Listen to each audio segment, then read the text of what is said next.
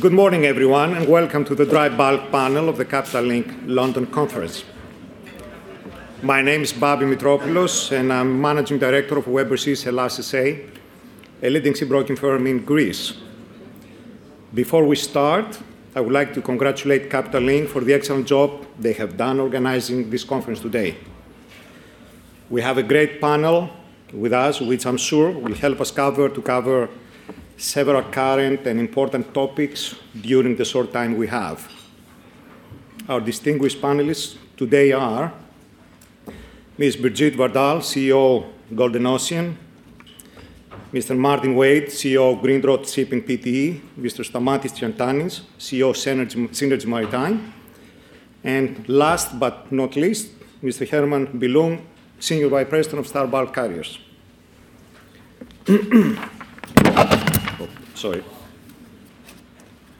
Before we ask our panelists the first question, I would like to make a few brief comments about the market. Despite the continuous volatility in the dry bulk market, the fundamentals look positive, and there is confidence in the market. It has been a slow recovery since the beginning of 2016, when the BDI hit an all-time low of 290 points. Since then, we have seen the BDI trend upwards, always with volatility, reaching 1,774 points, which was at the peak in July 2018.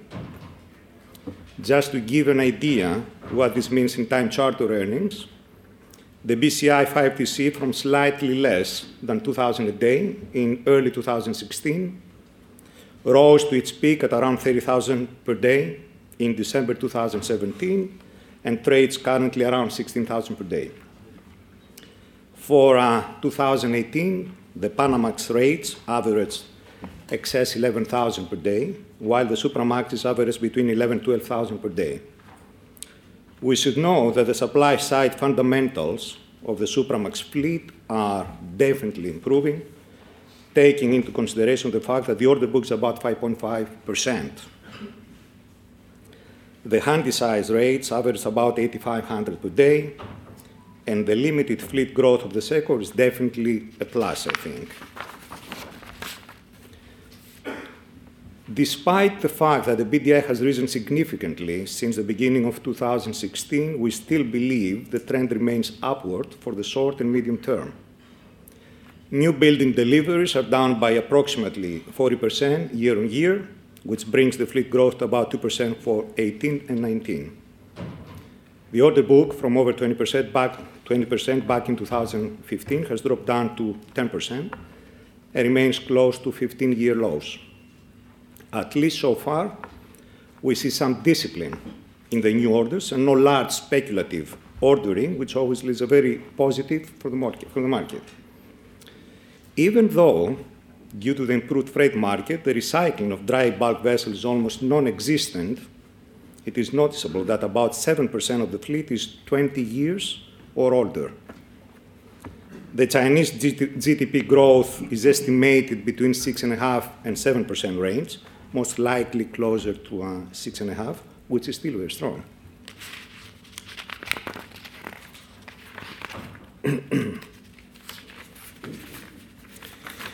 The supply-demand balance seems to be improved now.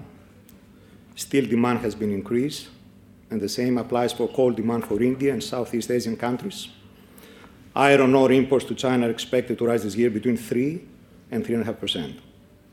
Obviously, the question of new regulations, such as ballast water treatment systems, bunker sulfur content, scrubbers, and tariffs between the US and China remain of paramount importance. We have to see how this will affect the market over the coming years, and we'll discuss this with our panelists. At this point, I would like to ask our panelists our first question, start with Brigitte. How do you see the market progressing over the next 1.5 to 2 years, and what is your general view across all segments? I think we have seen, as you commented on, improving trends since 2016, and it's actually been quite good improvements. We expect that to continue, gradual improvements, but we are probably this year on the Capes around 18.5, Next year is 21. So it continues on the trend we have seen from the past. And then there are some potential upsides that I think we will cover later on in terms of the market dynamics. Martin? I'm confident. Low order book, which can't change. With all the new regulations coming out, it stops owners from ordering, adopting a wait-and-see attitude. Nothing wrong with seaborne demand, 3-4%. China import substitution, Indian coal. And history dictates when you have a low order book and steady seaborne trade growth, we stand a chance. And with IMO, the game changer 2020, potentially. Stamati, you share the same view? Yeah, well, I agree with you 100%. I think that the market currently has the best fundamentals of the last 15 or 17 years, especially as far as the supply of ships is concerned. I also agree that demand is there and we will continue to see a rising trend in demand. And given the fact that supply will possibly remain at these levels, then I don't see anything but a very healthy market for the next few years. Jeremy? Yeah, it's. I mean, we are already at levels talking about utilization. The market is balanced. We will still see a lot of volatility, and particularly on the Capes. But given that we are at, say, 86% utilization, and we have synchronized growth in the world, it looks absolutely healthy. But the most important thing is still that owners remain disciplined and don't get tempted to order new capacity, because we have seen that in the past. But that is kind of the most positive thing. The first email you read in the morning where there are no new orders placed, that's the nicest email you read. So right. So it looks, that's from, it looks healthy. Thank you. IMO 2020, we discussed this in the previous topics, of course, previous panels, of course, but how do you see the market affected by the new IMO 2020 requirements? What's the best strategy to approach the market in this cycle, taking into consideration the above requirement? One way to meet the requirements is to install scrubbers, but I will prefer to address this in my next question, since for many owners this is definitely not the solution.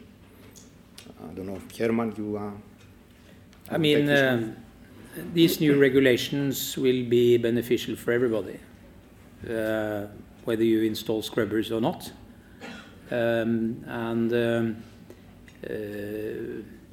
It's obviously to make a proper judgment on or a forecast on the spread is it's a political commodity, difficult to say where the oil prices will be heading. It seems that consensus in general is for higher oil prices, and the spread could absolutely go out. It will be beneficial for those who are installing scrubbers. But as I said, for those who are not installing scrubbers, you could see slower steaming, which will improve utilization. We'll talk about this as well. Yeah. Yeah. So I think it will be helpful for everybody, whether you have a scrubber or not. I think bunker management will become more important and more complicated than what it is today. There will be various types of fuel, the availability in various ports, the cleaning and the changing between fuels. And all this should also take some efficiency out of the fleet. So it should be, in addition to the slow steaming, something that would support the market balance going forward. Well, I don't want to spoil the scrubber installation party, and we as a company, we are actually installing scrubbers on our ships, but over the weekend I read the Goldman Sachs report. As we all know, there's about 2.4 million barrels a day of fuel oil required by the marine industry, and about 1 million barrels of fuel oil can potentially be diverted, low sulfur fuel oil can potentially be diverted from the onshore and the power plants into the marine industry. So that can potentially solve about 40% of the fuel requirements of the marine industry just by diverting the onshore to the marine industry by itself. Also in the United States, you have the cokers that all these refineries installed a few years ago prior to the shale oil boom. And all these cokers are now at 50% utilization. So, if that becomes fully utilized, then you have a big amount of desulfurization at the source without reaching the new blends and all that. So, like I said, we are fully behind the scrubber installation. We're going to do it. But in our opinion, I don't think that the spread and the compliant fuels and all these things that people are anticipating for 2020 will be as such in order to pay back the investment like 4 months or 6 months. It's going to be a more evenly spread return on investment. I was going to ask about the scrubbers because, as you know, many owners in the beginning were very reluctant to even discuss a possible scenario to install the scrubbers on their ships. Now we see more and more companies having taken the decision to install the scrubbers in their ships as part of their fleet in both new buildings and second-hand vessels. According to Clarkson's research, we have about 1,262 vessels, which is 3.9% of the existing fleet in tonnage terms and 27.3% of the new building order for all type of vessels. Several dry bulk public companies have announced the intention to install scrubbers in their fleet, such as Star Bulk and Eagle Bulk and lately Safe Bulkers. What's your view on this? Do you think that more owners will follow the option, or perhaps it makes more sense environmentally, financially, or even operationally to find an alternative, and if there is any, besides? We're not, well, I'm of opinion, apart from pumping it into the sea, let's move on. We have handers and super ultras trading all over the world. There are 800 bunker ports in the world, which 350 are commercially viable. A lot of them with only one tank. I think if you're going to go scrubbers, maybe on the big ships where you're trading A to B. On the smaller ships, where are we going to get bunkers from? I think it has to be long term. We have to be burning low sulfur or MGO, a cleaner source of fuel, and slow steaming. I think Martin Stopford summed it up. We've reduced a lot of the CO2 already by slow steaming. So I can see where scrubbers come from as a short-term fix, but long-term, I think the industry has to clean up and burn a better quality of fuel. Herman, since you were one of the first who announced we are all in on scrubbers. And we started to, even though we have just recently announced it, we started to work on this 2.5 years ago. So we are installing it on all the 111 to 117 vessels by 1st of January 2020. We hope to make the most benefit out of it by do most voyage charters rather than time charter. We don't want to share the benefit with our customers. And we have already financing in place and lined up with the yards and everything. And we are great believers in the scrubbers. And if you are right, Stamatis, on the spread, that is fine, because then I would say those who are trying to lobby for postponements, they lose a lot of their arguments. And there have been a lot of owners in denial when it comes to scrubbers and start to complain a few months prior implementation, which is a little bit too late, I'm afraid. So but I think you will see more scrubbers. But if you are going to have scrubbers from decent manufacturers, you can't get that today, I think, prior 1st of January 2020 in a large scale.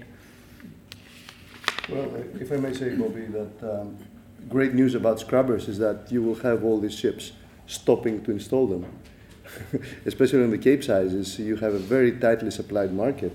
And if, assuming there's going to be around 300 to 400 ships stopping in order to install the scrubbers, that's going to create a huge supply deficit of tonnage, which is absolutely great for us, regardless of the question whether scrubbers are good or bad or whatever. I mean, that by itself is a huge argument, yes, of course, for the supply. Brigitte. Yeah. We have decided to go for half the Capes sort of before or around the start of 2020, but you always have the options to add on. You will not be ready by the date, but of yes, course you always have the option to extend. In addition, I think it's important to look at the fuel efficiency of the fleet itself, because this is all about the cost, which is increasing, and the more fuel you burn, of course, the higher the cost. So for a modern vessel, there is still a spread, but the difference is less than for older vessels. And in the long run, for those older vessels not installing scrubbers, I think it will be very hard to compete in the market as well. So that's another element which should be positive on the supply side fundamentals. Right. But then when you talk about the number of vessels in total that install scrubbers, I think there are pockets like the Capes, like the Vs, yes. the larger sizes which burn more fuel.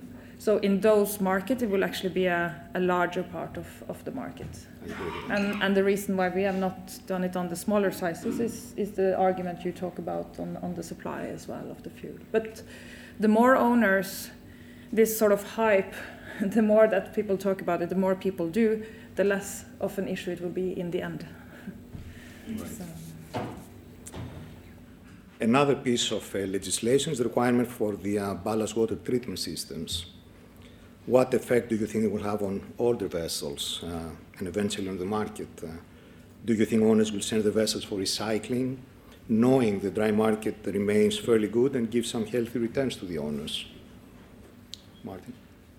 It's interesting. We obviously planned this, but looking at our 14, 15-year-old ships, you're right, third special survey, what it's going to cost, IMO 2020, it's a huge headache. And I think if you push ships to 20 years, I think that there's probably no option for these ships to continue trading. So we believe more regulation, the better, and the sooner it's enforced. But again, two game changers coming up. So and it takes, as you say, it takes ships out of service and keeps them away from the market. Herman, any ideas? I think it is supportive to scrapping, but right now, I mean, consensus, people are optimists. So as you started by your introduction, there is basically no scrapping taking place right now because people are optimistic. But at one point of time, when you are going to take the vessel through a special survey, steel renewals, and on top of that, cope for new regulation, it will be an expensive exercise. And I fully agree with Martin. It's we welcome all the regulations. Just go ahead.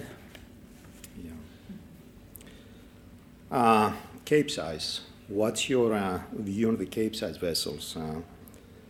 We're experiencing considerable volatility, and at the same time, from 100 vessels previously ordered per year, we're down to 2025 for 2020 and 21. Hopefully this means Capesize orders will stay close to the all-time low, and there's no slowdown in Chinese demand. Do you see the Cape market at its peak in 2019 or even 2020, and what's the risk in the future for the existing bigger size vessels? For example, can the Valemax, new and existing tonnage, can affect the Cape market? And if yes, to what degree, in your opinion, and if there are also any other risks that can affect the Capesize market? Stamati, would you like to take this one? Well, sure, thank you. First of all, instead of spending time discussing about the IMO and the water ballast treatment system, I think we should again reiterate how strong the fundamentals of the market are. Especially on the Capesizes, I think that we have the strongest fundamental market of the last 20 years. Demand continues to increase by 3 to 4% a year, and when we're talking about 1.4 billion tons of iron ore, obviously 4% increase is a huge amount of additional cargo into the water. What people tend to forget is that there's a diversion of cargo, more and more cargo from Brazil, which is a longer distance, so the ton-mile effect is actually much bigger as compared to the actual increase of the trade, and that's also very important. And regarding the Valemaxes, that thankfully, they appear to be a big barrier for people to consider new orders. I was at Vale's offices again for the third time this year last week. Vale has ordered 47 ships. Obviously, that's not more than 20% of actual Vale's transportation, and we don't anticipate those ships by themselves to be any risk to the market. Also, don't forget that there are about 55 to 60 converted VLOCs that were built in the 90s, and the Valemaxes are merely there to replace those ships that need to be scrapped. So, in my opinion, the Valemax is a zero-sum game, and not even enough to cover the incremental supply of iron ore coming out of Brazil. The rest of the market, we all know, it's fantastic fundamentals, and we hope those to continue by not placing new building orders of new Cape sizes. Brigitte. Well, I think I agree on the sort of the average over the year. I think what they potentially can do is add some volatility to the spot Cape market, on both sides, since it's kind of the base load, part of the base load is taken. But I agree there are older vessels that will go out and the volumes are increasing. Another element which we are monitoring carefully is the use of scrap steel, which is on the rise in China. Yes. But it seems that at least at the moment it's balanced with the increase in imports and the reduction of the domestic trade, which is statistics are a bit difficult to explain, but it's down 40% year to date on the domestic production. But then the bigger vessels, there are new trades coming on as well. Bauxite from Guinea is a new trade which has not been there. And if you look over the time, the evolution is to growing and transporting larger lot sizes. So that should be positive for the Capes overall. Herman. If you think a little bit shorter term, if Vale is going to be close to their target for 2018, 390 million tons, we are up for really a bull market over the next couple of months for the Capes, if that is going to materialize. And so it's they are far behind their target, and so they really have to ramp up. We saw one of the reasons, which underlined what Birgitte just said, is it's that the Valemaxes are both for good and for bad. So one of the reasons that September, first part of September, was slow was the number of Valemaxes arriving at the Brazilian ports. But right now there seems to be a certain clear out, and if that coincides with this uptick in exports, I think you could see Capesize rates spot go anywhere in October, November. Martin, I don't know if you have... It was what Birgitte picked up on the scrap. Some of the figures being suggested by 2020, China could be producing 200 million tons a year of domestic scrap, and that ultimately cannot be good for the Cape business. Although, of course, the import substitution with higher quality is good. Yes. We can export it on your ships.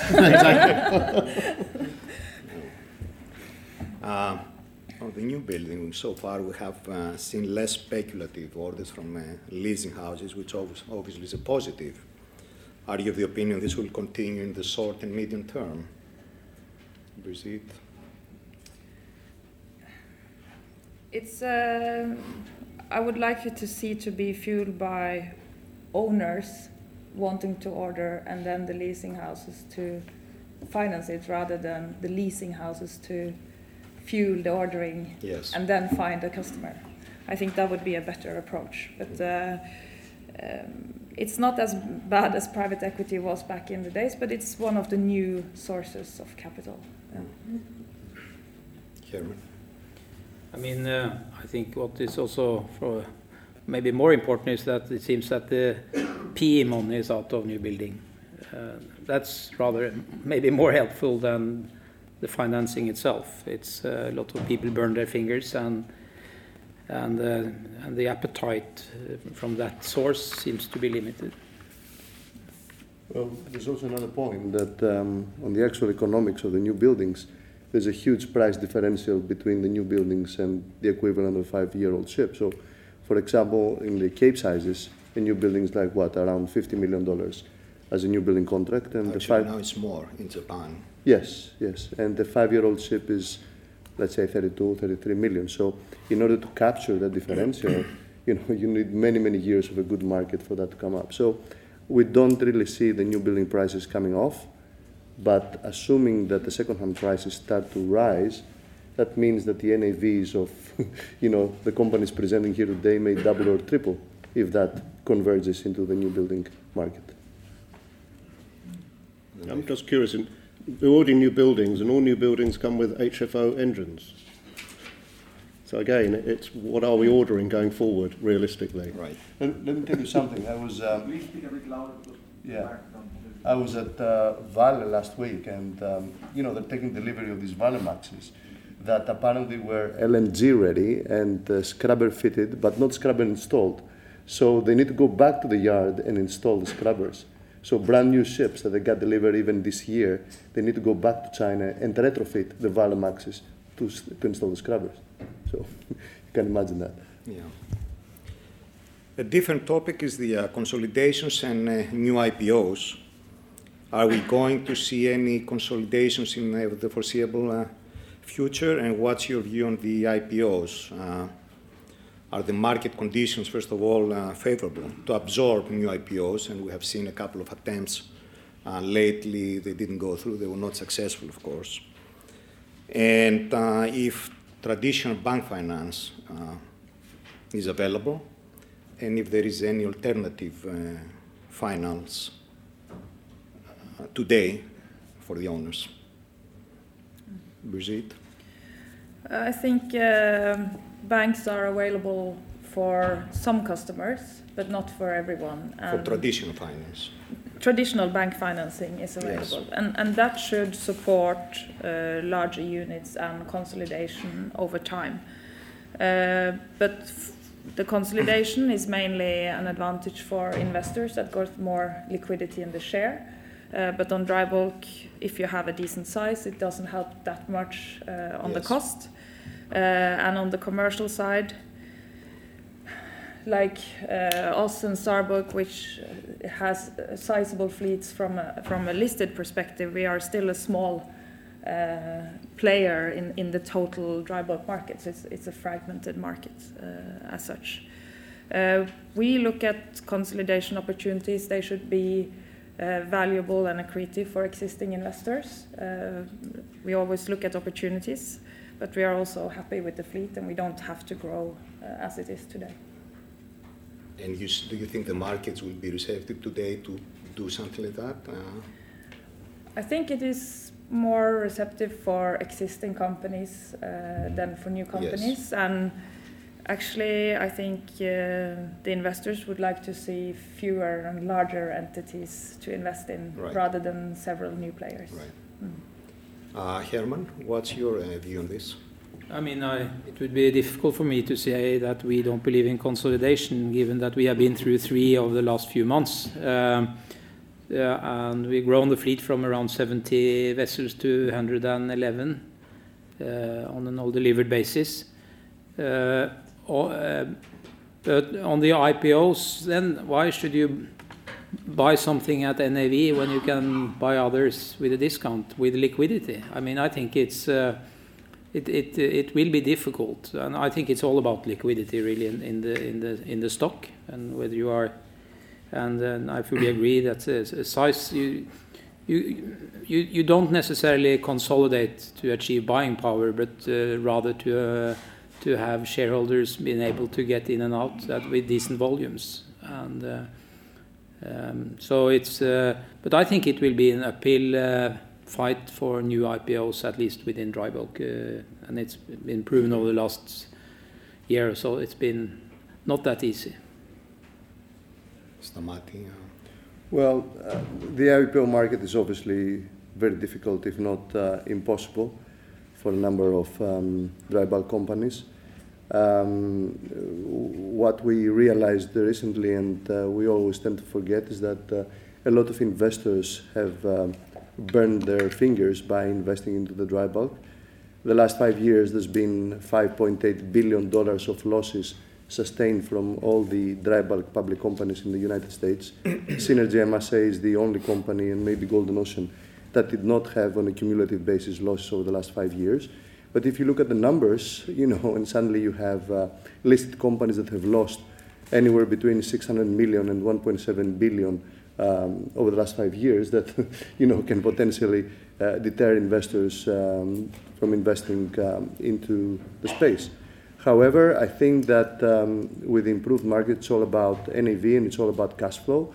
Once we're able to prove that the numbers make sense and people can actually make money, we will start by attracting the momentum players and possibly the long-term players into the space again. And we are actually looking forward to that, regardless of liquidity, size, and all that. There's a market for everyone. But obviously, we listed. We deliberately we didn't need to raise equity, so we took the decision to list. I now spend a lot of time in New York, and as Stamatis says, yes, investors are wary of shipping, non-trustworthy. So how that trust comes back, I think it has to change to a degree. Transparency, the affiliated party transactions have to go, but it's going to be a hard slog. And the investors we see, they like the story, NAV, great, but there are easier ways for them to invest. And with the trade war going on at the moment, so it's going to be a hard slog. And as I say, potentially consolidation will be the way to go. But I think for a lot of people, as we've seen with the two recent ones, both for different reasons, it's nigh on impossible at the moment, I think, to get an IPO off the ground. Right. I think we have a couple of minutes if there are any questions from the audience. If not, so thank you so much. Thank you. Thank you.